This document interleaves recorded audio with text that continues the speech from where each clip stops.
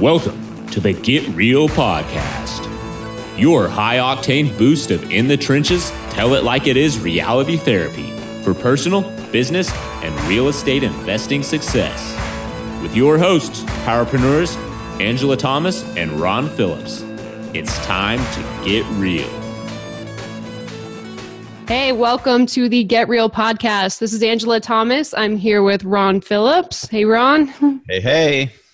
Hey. So, sorry, go ahead. Another beautiful day in South Carolina.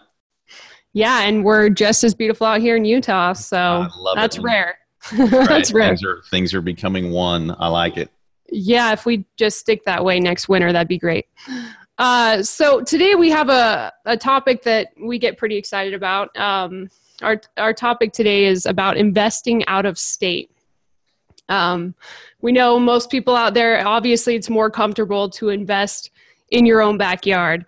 But we want to kind of explore that a little bit today and talk about what the advantages are and disadvantages to looking beyond where you live. Yeah, and especially for the people who live in marketplaces where it's very difficult to not break the first rule, which is you got to have positive cash flow, right? I mean, I guess you can make anything cash flow if you put enough money down or just pay cash for it, but that kind of defeats the purpose of getting a really high return. So, Ron, actually, just on that note, I had somebody call in yesterday asking for information, and I usually don't get these kind of calls, but I answered it for some reason. Somebody was calling in asking for info on investing in real estate, and I kind of told him what we did a little bit, and she was like, well, I don't need help finding investment properties. I know how to find them out here in California. And then that was the end of the conversation. She didn't give me a chance to explain. And I was like, all right, well, if you're confident with that, I hope that's working for you. So, we got to laugh. What? You didn't laugh at her? I did laugh, but she kind of ended it abruptly. Like, oh, if that's what you guys do, I'm out. Like, obviously I didn't explain it too great, but. Hey, no offense to you West Coast folks. Yeah. I find that many people who live in California, they actually don't realize that millions of people live outside of the state of California. And there are houses other places. Yeah, just public service announcement to the West Coast folks. There are other places to live, and millions of them actually do live in other places. And since I'm from California, I can say that, right? And since I basically lived there for 7 years on the road, I can say that too. Lovingly to all of you California folks. Yeah, not that you can't make money out there with real estate if you buy at the correct time, but cash flow is really difficult out there. That's the reality of the situation, and especially right now, it's kind of funny that she was calling yesterday, and the market has gone up insane out there. It's actually starting to flatten out a little bit, and rents haven't kept pace with that, not even close. And so you got to put tons and tons and tons of money down to not break the first rule.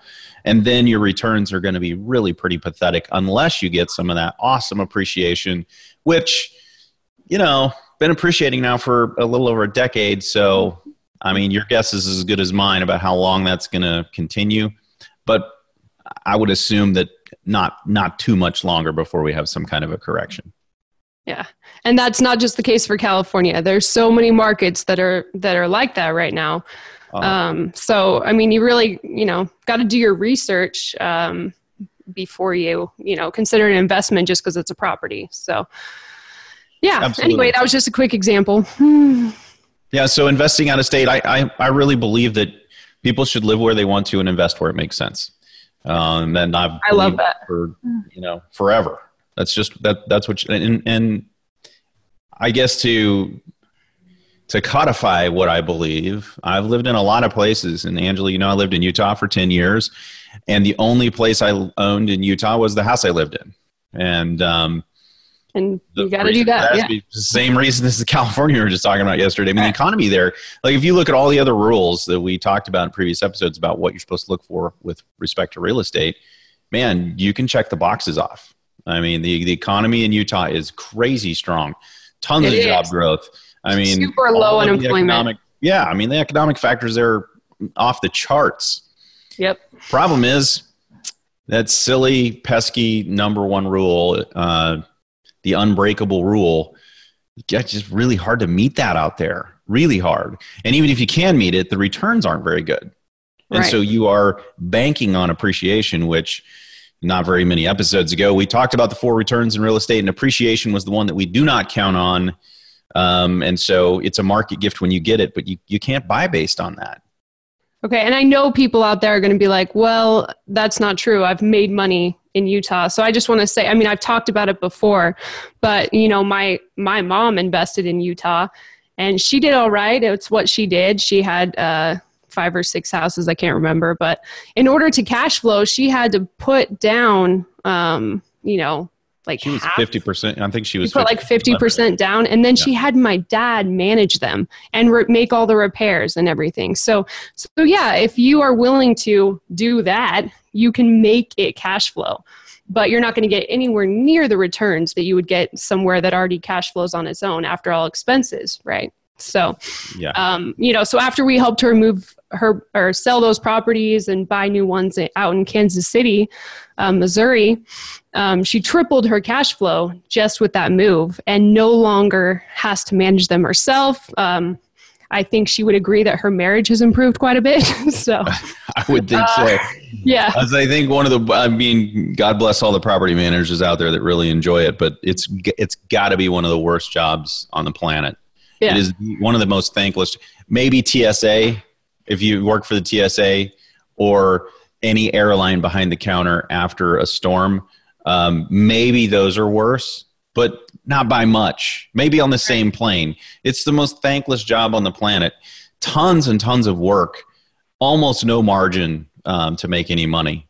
So there's also no margin for error there either. The tenants are always pissed at you. The owners are always pissed at you.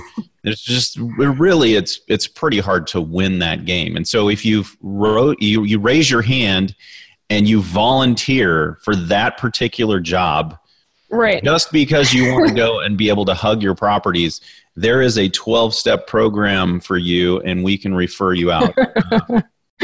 And we may need to start one. There's a lot of people that think that, but the first step is admitting that you have a problem.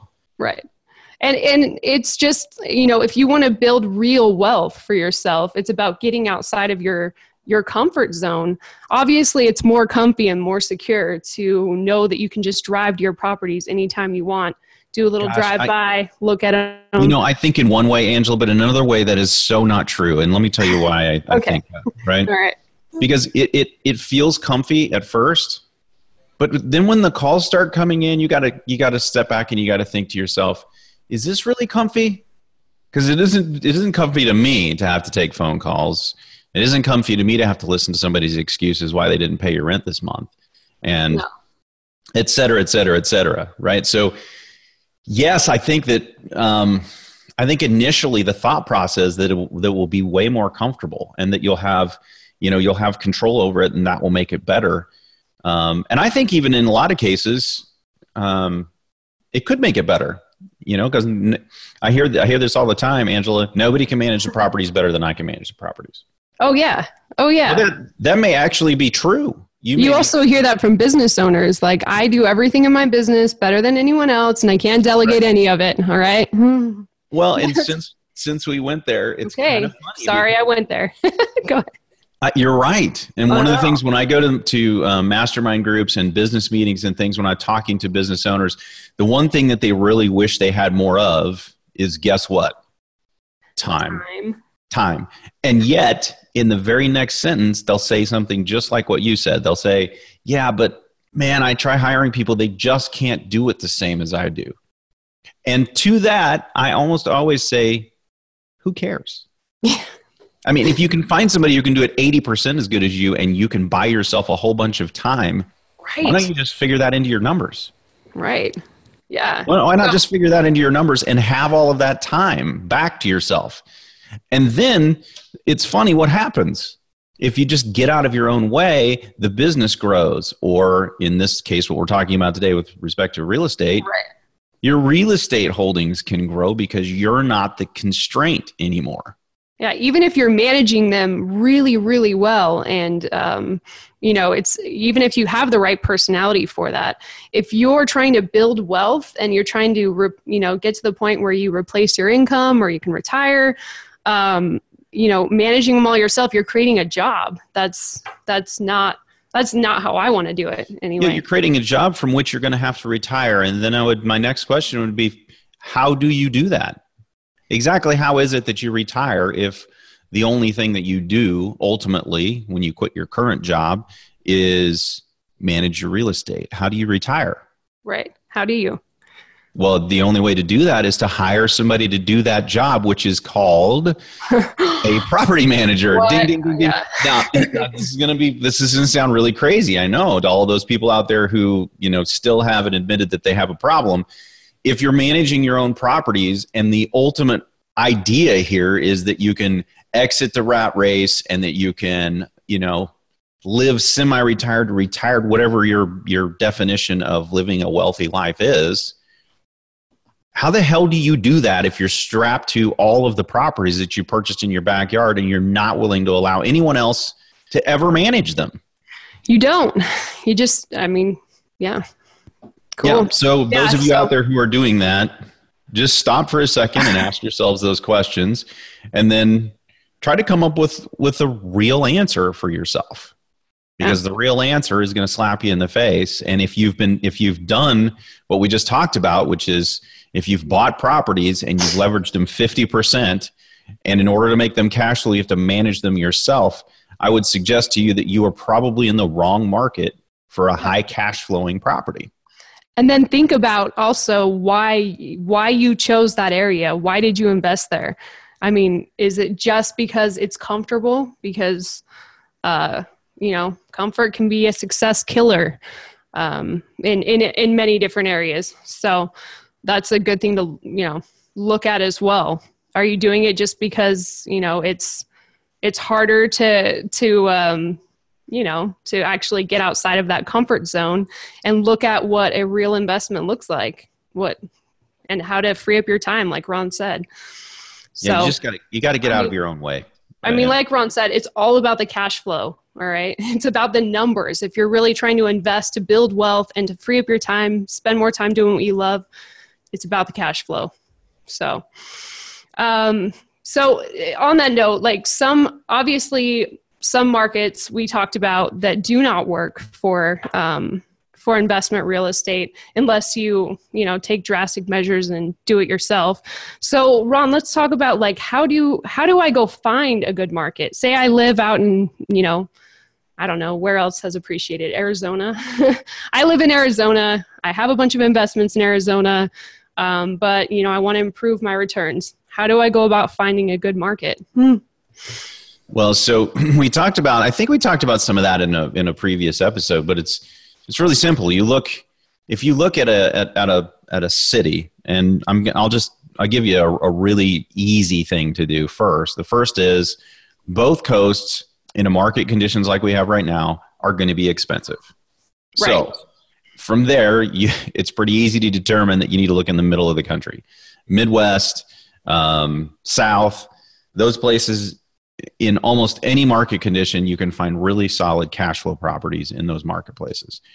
Now, you're not going to have the opportunity, most likely, for crazy appreciation, but when you're leveraged in, like we talked about on the episode with the 4 returns, when you're leveraged into a property and you're getting 3 to 5%, you're still getting, somewhere between a 15 to 20% return on your money with respect to just appreciation anyway. So you still get a phenomenal return from some small appreciation when you're leveraged into the property. But that's where I would look. And then you look at each one of those cities and you can look at them and you just look up their economic data.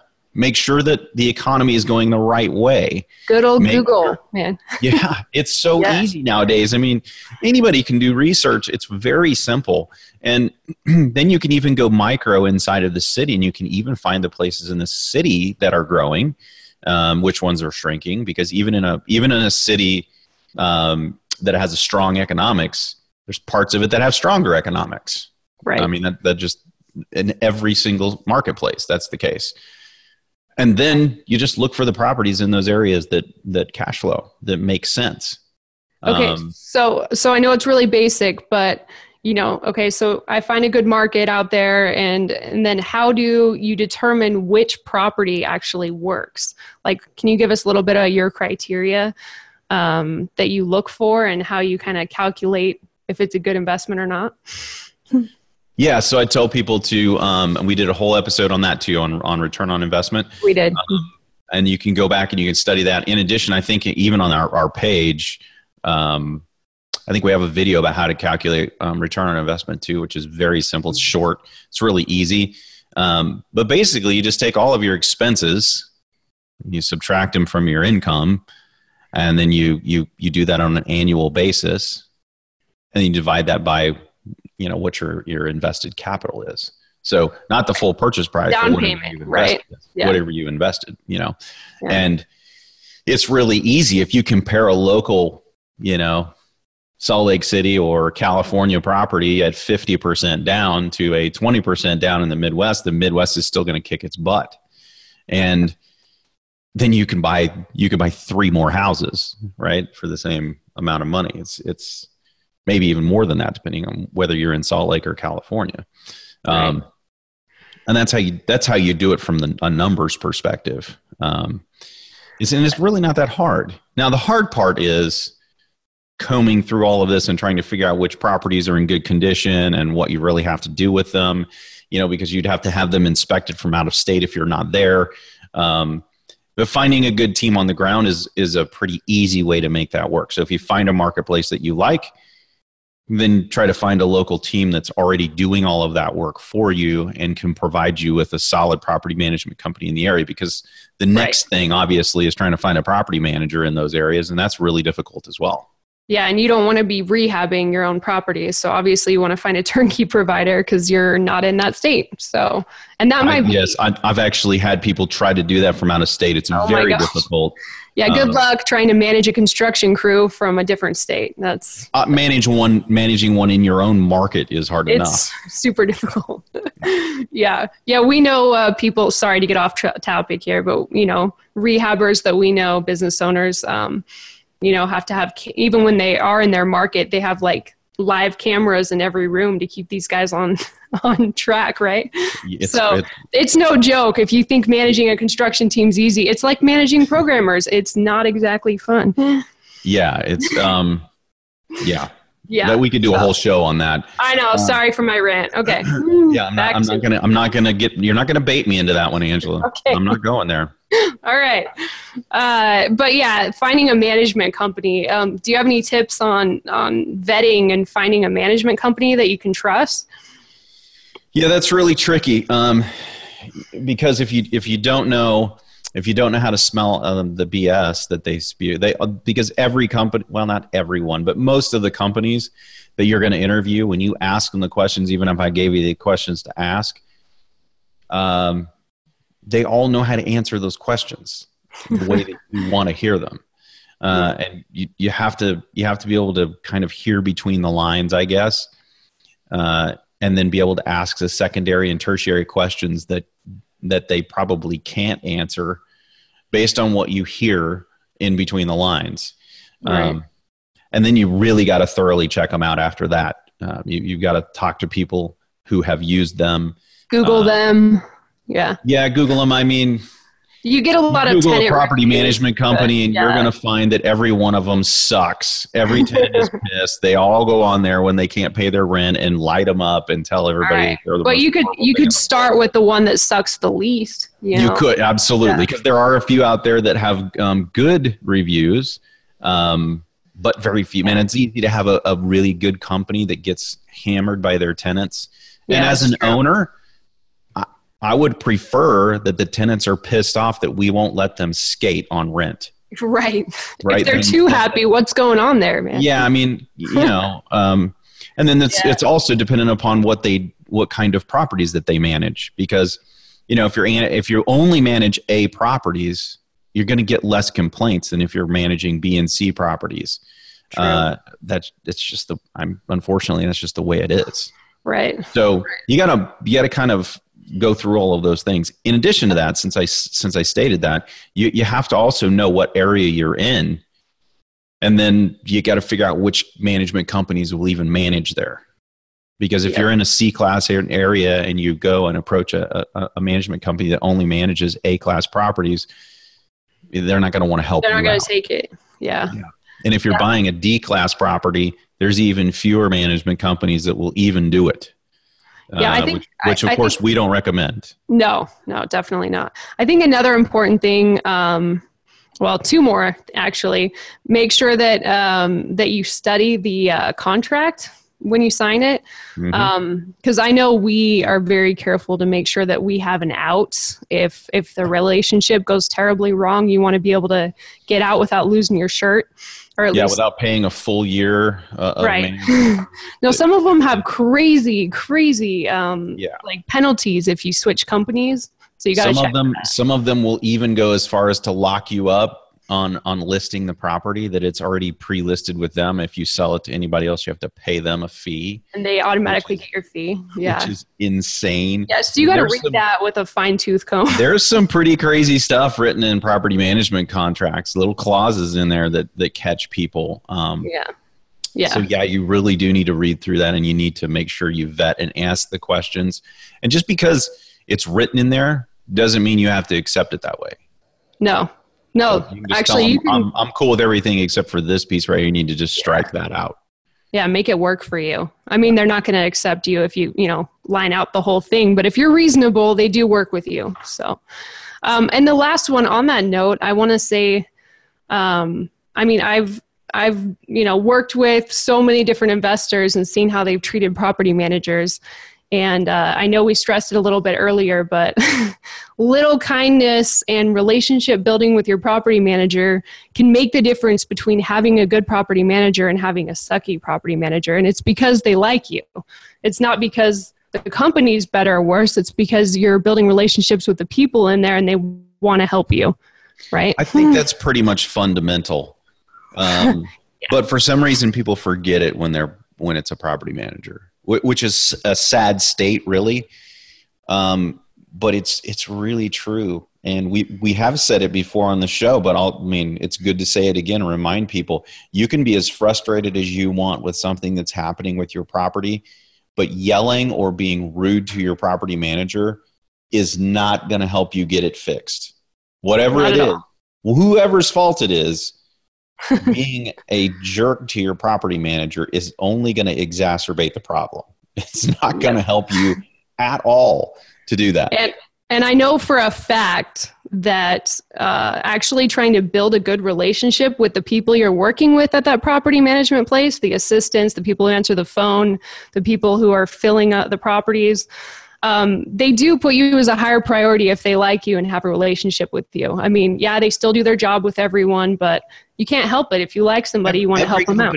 Every company does that. Everyone. Yeah. We do that. We do that. Yeah, maybe we do that too. Absolutely, we do that, and we do the opposite of that too. Call my office and be a jerk to any one of the people on my team, and we will not do business anymore. You can't buy our properties if you do that. I don't need your business that bad. No, you just don't get to treat anybody on my team like that. Yeah. So. I'm sure everyone listening to this would never do that, and you're all super nice. But I just had to throw it out there in case it helps. Occasionally we have somebody who does that, and man, you just can't do that. You just can't do that in business. You can't do that in life. And owning investment properties and having property management, it's like you're running your own little business. Those are your employees, and you got to treat them awesome. Yeah, so. You can't take your team and rip them a new one and expect them to perform better. That's not the way it works. Yeah, people make mistakes in every single business that there is known to man, but treating someone like they're less of a human than you are just because they made a mistake does not work. So just don't do it. Yeah. Property management companies, though, they can save you so much money and so much heartache. I wouldn't be in this business if I had to manage my own properties. Hell no. That way. Hell no. No way. So, we've talked about before, we don't have the right personality for that. So anyway, rant over. Let's get back to, I think we went on enough about that. Real quick, I just want to recap. Again, like why you don't just invest in your backyard. And we like to everyone uses Warren Buffett as an example. He's a nice guy. He's obviously wealthy. He knows what he's doing. And, if he only invested in his backyard out in Nebraska, this the big thriving metropolis of Omaha, Nebraska, would he be where he is today? No, and super dumb question. Obviously not. I think it's funny too, because the people who call in, a lot of these people that call in and they say, "Well, I want to invest in my backyard." A, it's because they heard that from somebody else that told them that that's what they should do. Right. B, they own stock, and it's the most ironic thing possible, right? Because I guarantee you, the stock isn't in their backyard. They didn't choose it because it's down the street and they can go talk to the CEO anytime they want. I mean, they don't go by and hug all the employees and give them a high five when the stock goes up. Definitely not. It doesn't make any sense. And they go by the company. They're like, "Hey, how's it going?" This isn't any different. I mean, it's an investment. And I think I just find it really, really funny that people feel like it needs to be close enough that they can go visit like it's a grandkid. It's not your grandkid. You don't have to go hug it. Buy it cool things. You don't have to do that. It sits there and it cranks out money. Doesn't matter what part of the country it's in. Yep. Yeah. And with stocks, when something goes wrong in the company, you don't have any kind of a chance to fix it or do anything about it. You don't even hear about it. You just lose money, right? So it'd be really cool if we had a management company where you could actually call and say, "Hey, Mr. CEO guy, what are you doing? Do it this way next time." And then we all won't lose so much money. Yeah, that would be awesome. I think I would like stocks more if that was the case. But right? Maybe we could do, man, that's a great business idea. Like a suggestion box for CEOs of failing stocks where we can call in and give them pointers. I'm sure they would love that. Yeah. But you can do that with your property manager. You can call him. You can call him up and say, "Hey, the property hasn't leased for 3 weeks. What could we do to make this thing go a little better?" You could even give them a couple of suggestions and ask them if they think it'll work. Yep. And then allow them to use their creativity to come up with something that would work. Because, you want that thing leased. You don't want it vacant. Exactly. But you can do that. You can actually control that stuff. So real quick, one last example. We recently set up our company to be remote. And the reason we did that is because we want access to talent all around the country. And Ron, of course, moved out to South Carolina so he could brag about how nice it is. But which I do a lot every day. It's not annoying at all. But no. Yeah. So our company being all in one, it would be more comfortable, I guess, to all be in the same office and see what everyone's doing every second of every day, right? Yes. But that's micromanaging. That doesn't allow people to be in their genius zone and to work at their own pace and to show you what they can really do when you're micromanaging like that. And just like you said, Angela, sometimes the best talent isn't the talent that walks through your door with a resume. Yeah, so true. There are hidden gems, and where are the gems hidden? They may not be in your backyard, right?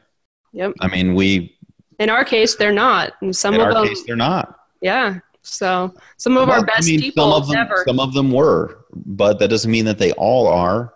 Right. And being remote, we're able to grow because it's almost the exact same thing. It increases our cash flow doing it that way, because we're not tied down to one office that we have to pay for. And with the way communication is, like what we're doing right now, we're reaching, however many people are going to listen to this, and we're doing it one time. And it's kind of the same internally. You can do that. And you can do that with your property management companies. There's so many ways that you can be effective in communicating, doing it in a very short amount of time and getting a ton of things done. Efficiency is really, really key. And that allows you to go seek out the best opportunities instead of be relegated to whatever's in your backyard. Yep. And in Utah, for instance, right now, man, all the talent is employed. I mean, the unemployment rate in Utah is almost non-existent. Basically, everyone except for the people who don't want a job are employed. And Hey, you got to go out and it's slim pickings, man. So it's kind of the same thing with the real estate market, unfortunately there. Yep. So true. So sorry, I didn't mean to interrupt you, but I just wanted to recap real quick. That was awesome. So investing out of state is not a big deal to us. Just looking in your own backyard is not the way to think like a millionaire, right? We talked about that. It's all about getting out of your comfort zone, including geographically. And then it's all about the cash flow. Like Ron said, that's the number one rule.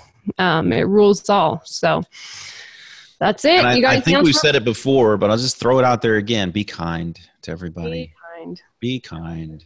Hey, I'm sorry, I'm going to let this end, but I watched Ellen's little stand-up thing on Netflix, and she said be kind on one of her shows, and now she's known as the Be Kind lady.